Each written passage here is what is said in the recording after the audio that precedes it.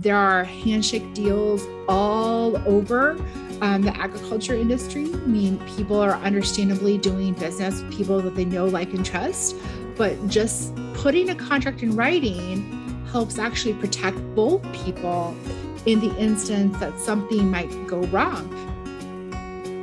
Welcome to the Farmer's Feed Raising the Barn podcast, which explores the unique ways folks in the agriculture sector are marketing their businesses.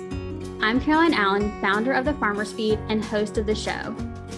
We are continuing our Women's History Month celebration of women in ag with someone who I have long admired and been in awe of, Carrie Rinker. We know that the vast majority of farmers wear a lot of hats, but I'm not sure many wear as many as Carrie. Farmer, ag and family lawyer, professor, podcaster, triathlete, 4-H judge, author, and recently new mother are just a few of the titles that Carrie holds. Today, Carrie is going to join us to talk about farm law, how she's balancing life on and off the farm, and her advice for the next generation of farmers. Welcome, Carrie. Thank you so much for having me. I'm so excited for this conversation. So, as we all know, every farmer has a unique story about how they became a farmer. Can you tell us a little bit about your journey to farming and growing up on a cattle farm in Illinois? Sure. So I grew up on a beef cattle farm in central Illinois. So the farm has grown over the years, but when I was a little girl, we maybe only had about 100 acres or so, and that has since grown. But we raise a beef cattle breed called Simmental, and I grew up showing cattle in 4-H and FFA, the whole 9 yards. And I had a really great childhood growing up on a farm. I mean, I grew up spending time baling hay and walking beans with my grandpa and the whole shebang. So I'm definitely a farm girl through and through.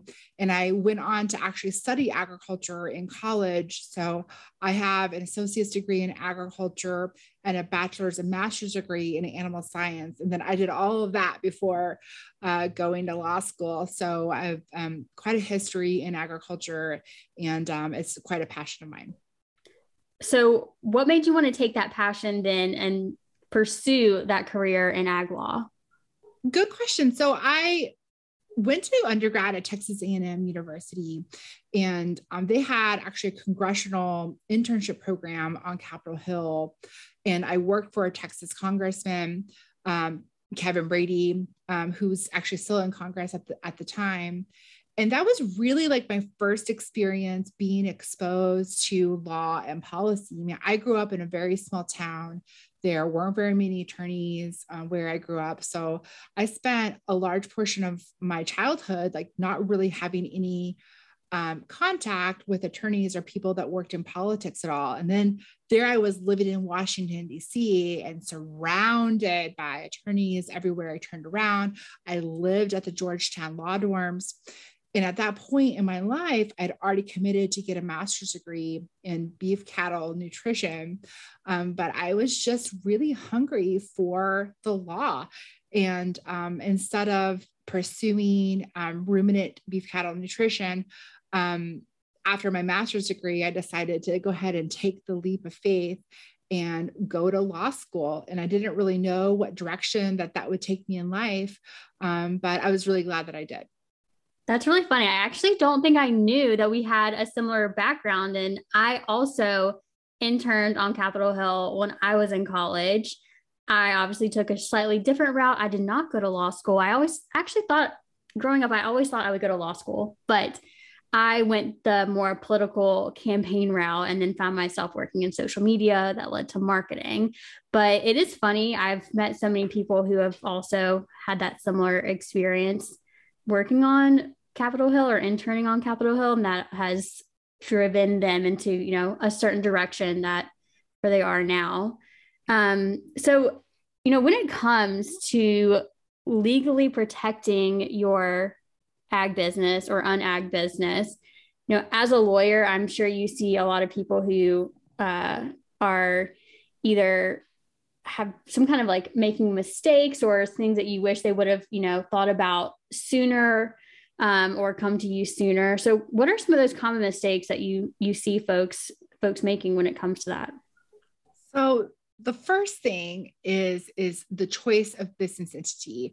I feel that a lot of farmers, farmers with millions of dollars of assets even, who are operating as a sole proprietorship. And I just don't feel like that's smart business.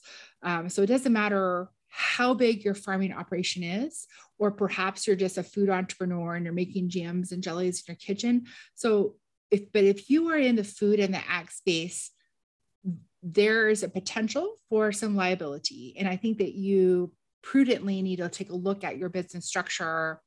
I don't believe that there's a one size fits all. So I'm not going to sit here and say every farm or every food entrepreneur needs to get a limited liability company, but there are certainly some advantages in doing that as opposed to a corporation or a partnership. But I think that there needs to be an individualized conversation about, does my business entity make sense for the business enterprise? And is it helping me instead of hurting me from a standpoint of liability protection? The second biggest mistake that I see farmers and food entrepreneurs making is with contracts. And I can tell you that my own father, my own brother, my own family sometimes does not put contracts in writing. There are handshake deals all over the agriculture industry. I mean, people are understandably doing business with people that they know, like, and trust, but just putting a contract in writing helps actually protect both people in the instance that something might go wrong. Maybe even just something out of people's control, like an act of God or a pandemic or eminent domain, government interference. So I think it's really prudent for all businesses, but especially food and agriculture businesses, to put contracts in writing. And then the third the third mistake that I see farmers and food entrepreneurs making has to do with insurance. Sometimes there's some confusion. They think that their activities are covered. Perhaps some are and some aren't. So I think getting regular checkups when it comes to insurance is the right thing to do. That's a really interesting point too. I just want to quickly go back to what you said about contracts. Is I think from the perspective of someone who also owns a small business, it sometimes seems like you are going to be either like going out of the way or kind of be a little too pushy, or you don't want to, have that additional ask. But your point of being that it really is mutually beneficial, right? Whether you are the main party who is agreeing to whatever that business may be, or if you're the person who is going into business with someone and they're not providing a contract, it's beneficial for you to protect yourself, your business, this thing that you've put your heart and your soul into for either maybe it's your first generation, maybe it's been in your family for generations. The care that you're putting into running your day-to-day and the life that you built on your farm or within your food business or ag business, like that little piece of paper can be the, make or break. I know. I mean, I get the phone calls when things go wrong. And one of the first things I'm asking them is like, okay, well, do you have a contract? And if the answer is no, I'm not sitting here and saying that there's no legal protections, but you don't have your agreement memorialized, and it could be something as simple like, I have a client that's a hay farmer and the landlord died, right? I mean, that is outside of everybody's control. And then now there's a lot of confusion about the tenancy and the lease agreement, right? And now he's dealing with the landlord's children. So I think put the agreement in writing. I'm not saying that you have to hire an attorney, but please put it in writing. Something else I see too, which seems so small, but I think as a marketer is really important in protecting your business. These days, it's so easy to create a website, right? Like there's so many services. It's very low cost. It's very, you can find things where it's easily drag and drop. You don't need a developer. You don't need any kind of outside resources. But a lot of folks are missing privacy policies on their website, which I see, day in and day out, that if you are collecting any kind of data or information from your customers, email addresses, whatnot, like those are some of the things that I think are kind of an afterthought sometimes. Like you don't realize you need it for your website, but that is another kind of big thing that I see just as a marketer, exploring different farm websites. Yeah, absolutely. I mean, I think that there's a lot of like do it yourself, platforms and things, but people need to think through different liability issues that still might affect their business. So do you have any other kind of like, maybe not mistakes, but what about like frequently asked questions that you get that, other farmers who are listening may hear and be like, oh, I've always thought of that too, or maybe I should be contacting, a lawyer within my state to have these conversations? Well, I think that there's a lot of misconceptions with business partnerships or general partnerships. I think a lot of people don't, and partnerships are ubiquitous in agriculture. I mean, there's anything from like two people going in on a show heifer, or like, hey, we're going to own these goats together, and then we're going to like sell, the milk, whatever it is, or it could perhaps even be a multi-generational farm family who's all doing business together. But there's a lot of confusion, I think, about the laws of partnerships. And a lot of people don't realize that if you form a partnership with somebody and you share profits, and that's really honestly at the end of the day, the definition of a partnership. If two or more people do business together and share profits, then they are in a partnership. And both of the people in a partnership can bind the partnership together. Like one person could go and get debt in the name of the partnership, and both people would be liable for that. So I think that there's actually a lot of confusion around partnerships as a whole, as it applies to food and agriculture businesses, and they should be used with caution. I just think, every small business, every small ag business, whereas a lot of consumers, we just think, like the farm where they grow our food, or the farm where they raise, the cattle or the pigs or the chickens for our eggs that we have on our table. Like it's such like an idyllic kind of state that the average consumer kind of pictures farms in. But as folks in the industry who know like the day in and the day out, like this is a small business, as as the restaurant down the street or the little shop around the corner, or any other kind of small mom and pop or large corporation is running a small business. Like your ag business, your farm, your food, your smaller food business, like that is a business in and of itself. And in approaching that, whether that is, how you're marketing your business and the different tactics that you're using to operate your marketing strategies, all the way down to, the legal agreements, the partnership agreements, the contracts, the liability that you may face in potentially not consulting a lawyer or not having contracts in place. I think a lot of farmers are obviously very cognizant of what they need and of that they're running their business. But at the same time, it's one of those things that, because once again, the day-to-day business is the actual farm, it is the actual, agriculture. And it's something that, may either default to, like you said, those handshake deals that we've, known these people and worked with them for generations, to just not even being aware that maybe you need that, like a privacy policy on a website. So I think that,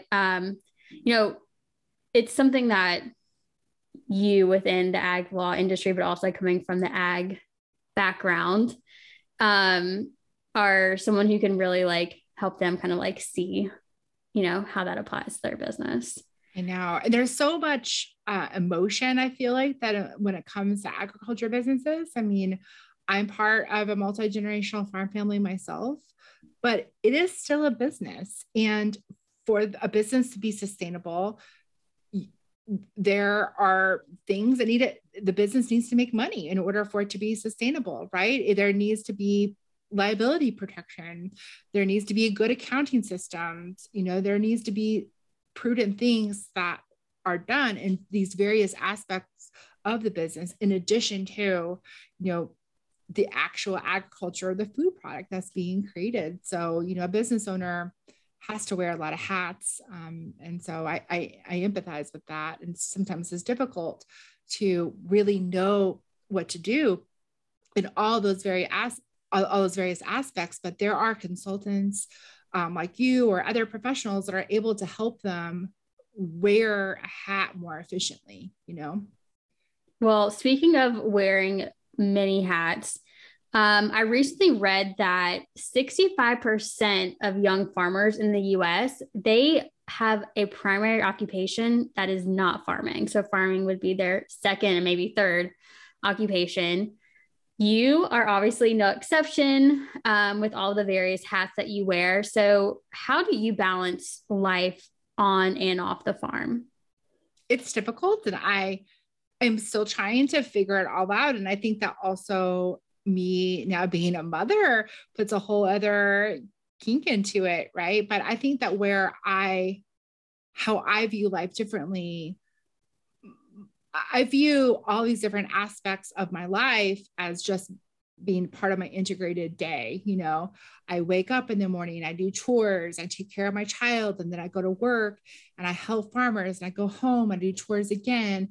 And so I don't really look at the farmer part of me or the help that I do with my family's farm as being a second job. It's like just kind of part of my life. And it's all just sort of integrated. It definitely, to be a farmer is a way of life and a lifestyle. That's 100%. I mean, I think especially from being in this business, but also just having family and friends who have, been in the ag industry and been on multi-generational farms or new farmers themselves. Like, that is the one thing.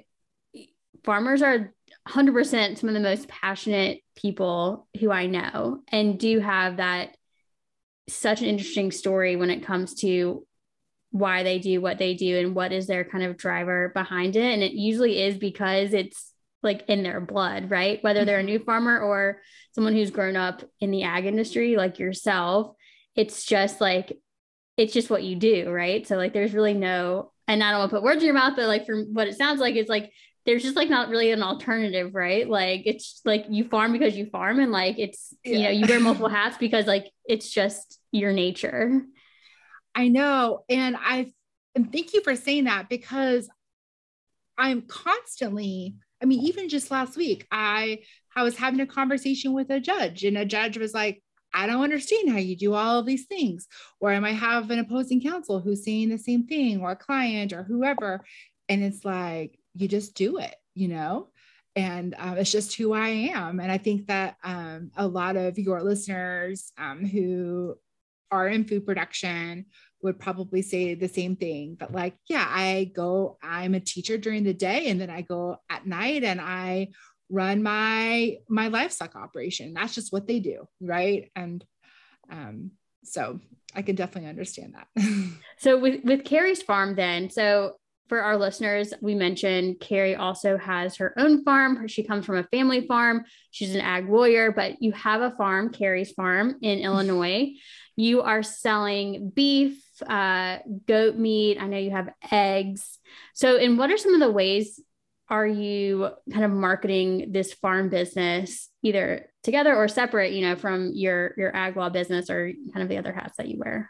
Yeah, my own personal farming enterprise is a little bit more about food production. I think I've always just been a little bit more interested in that. I grew up in a seed stock operation, meaning that my dad would raise cattle, and then he would maybe sell bulls to other producers, or he would sell heifers to other producers, but he wasn't necessarily selling meat to direct to the consumer. And I think that that's where my interest is. Like I mentioned, I also have a master's degree in beef cattle nutrition. So I think that I'm also just like interested in the economic part of it, but also just trying to have the business be like, how can you get the food in the hands of the consumer in a sustainable way?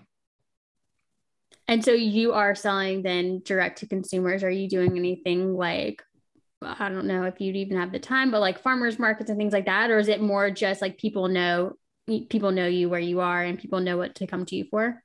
Yeah, right now what I'm doing is I'm essentially just marketing cattle.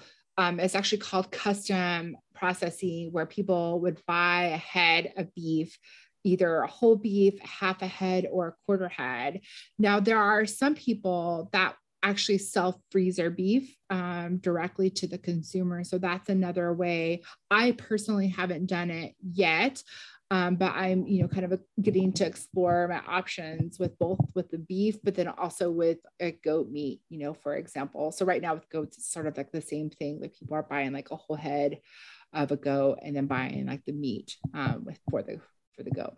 And I can only imagine that even is A, more economical for folks, but B, like with all of these kind of issues we've been having with shortages of beef and really almost all meat, a lot of dairy, cream cheese, etc., of things that we typically just kind of go to the store and expect to be there. And now we're going to the store and they don't have any.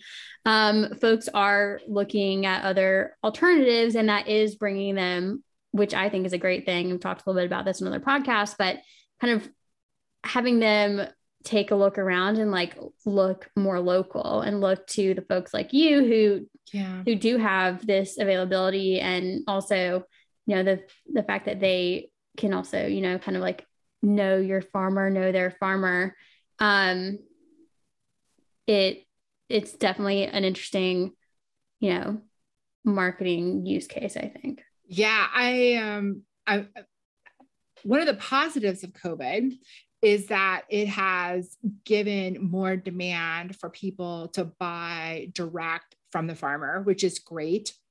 As a downside of COVID, what has happened is that it's very difficult to actually get a reservation at a processing facility. So I have to now get a reservation a year out, some places 2 years out at this point in time. And I think that that's a real problem in the industry right now. We have consumers that want food product. We have farmers that are able to produce the food product, but we don't have processors to fulfill the need.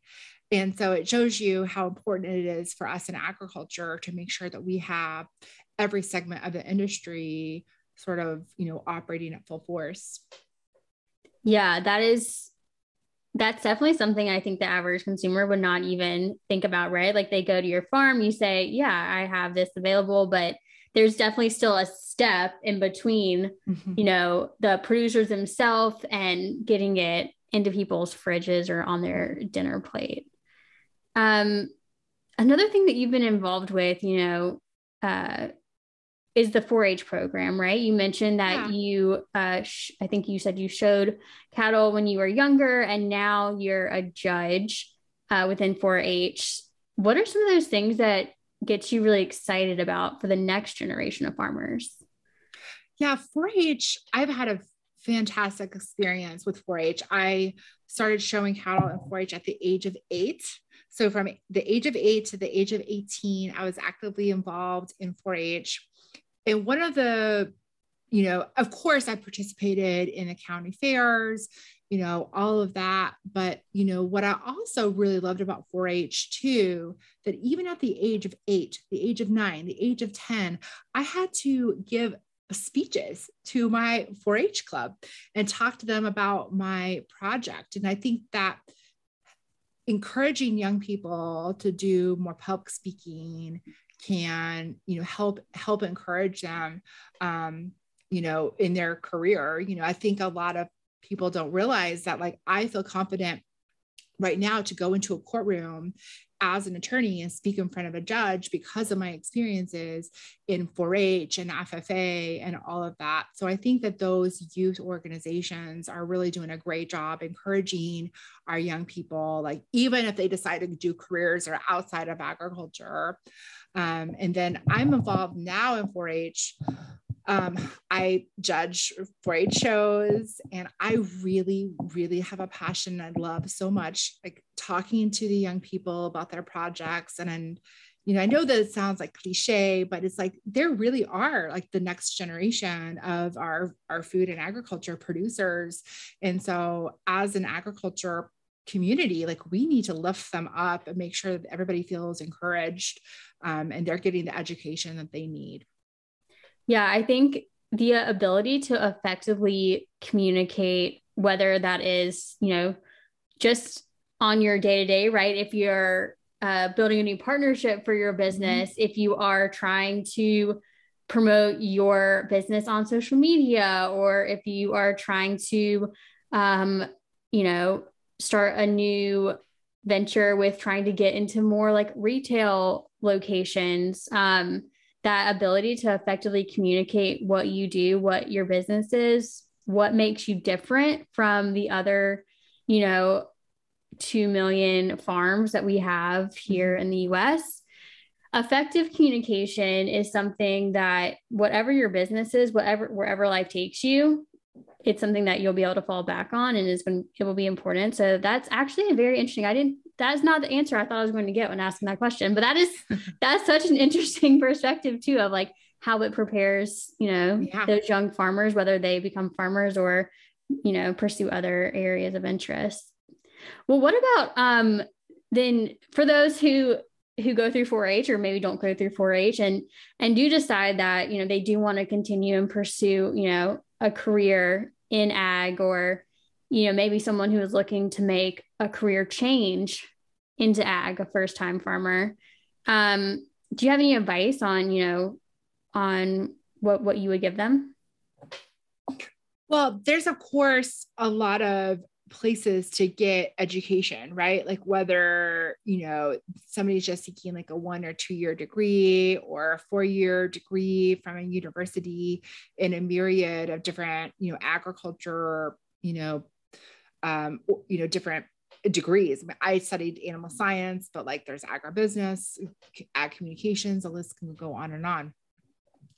But more importantly, I do think that there's a lot that can be done with apprenticeships and internships and trying to gain experience in that way.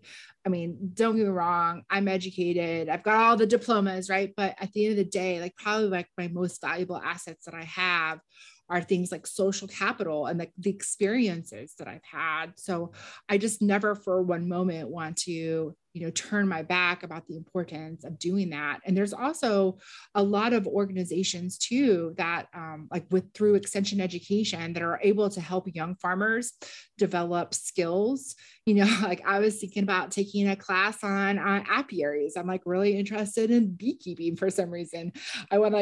I got honey dreams, I guess. So, but there's courses that can help people like me that might not know anything about it, that can teach them about how to grow that kind of food from the ground up. So I just would like to encourage people to look at obviously formal education, but also informal education.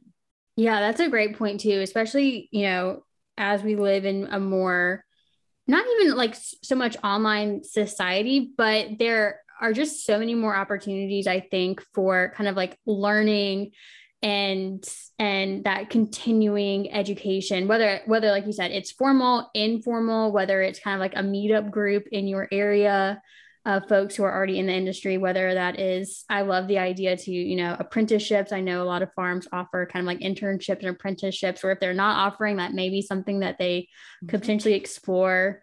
That also just like like a lot of businesses also helps to get more young, eager people, into your company and working for shorter periods of time, but it can be very mutually beneficial for the apprentice, for the intern, as well as the business itself. So like, that's an interesting perspective too.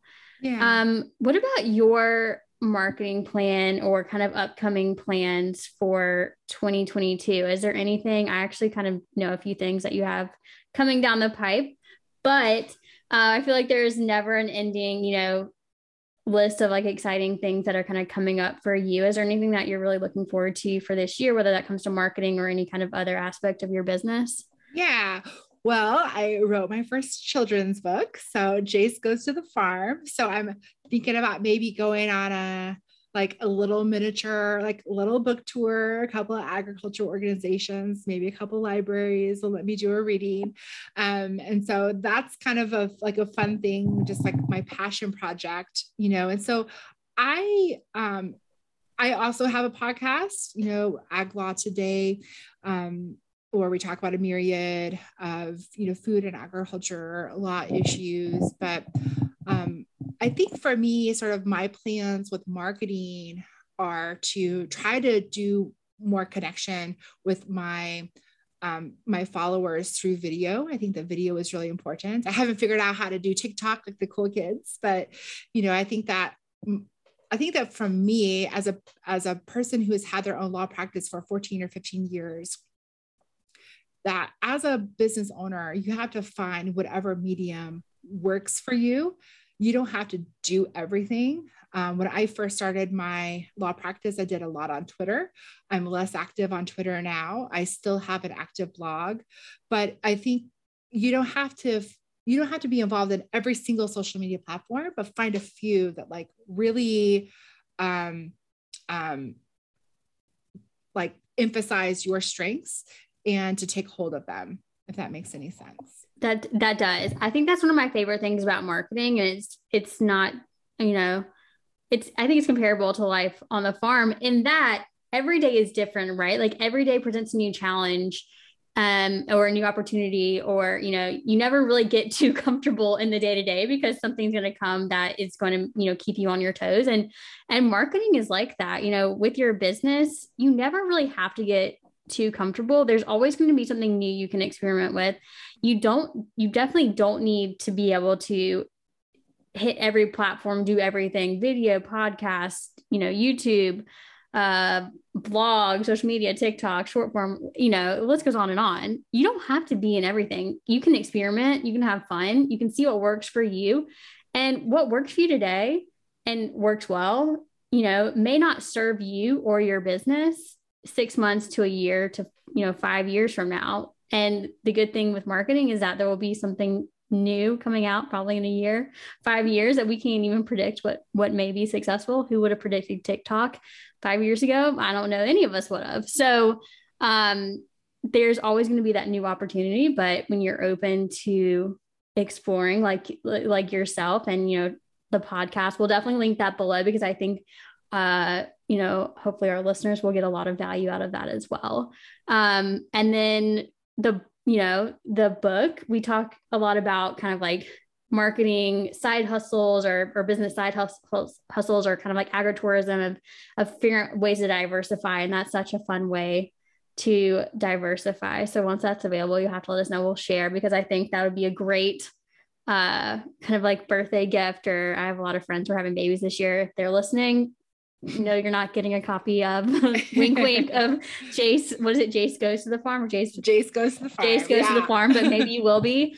And I think that's just like, I feel like I said, you're one of those people who I feel like never gets too comfortable, because you're always just, trying something new or going after something new or pursuing a new passion. So excited to hear about the book, maybe beekeeping.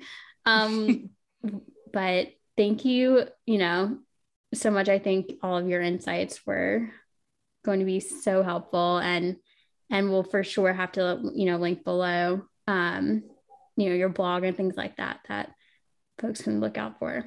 Well, thank you so much for not only having me to the podcast, but, helping those in the food and agriculture industry. I mean, I think that we're all on the same team. We want this industry to be great and strong. And that means for each of its parts, for all the producers out there to also have strong enterprises. Absolutely. So if any of our listeners, if y'all are interested in learning more about Carrie's farm or Carrie's law practice, especially if you're in Illinois, you can visit carriesfarm.com and rinkerlaw.com. We'll link them below. And if y'all are not familiar yet with the Farmer's Feed, I help ag folks cultivate their marketing skills to tell their stories through educational resources, one-on-one consulting, and group trainings for farm and ag associations. You can learn more at thefarmersfeed.com and at thefarmersfeed on Instagram. I'll talk to y'all soon.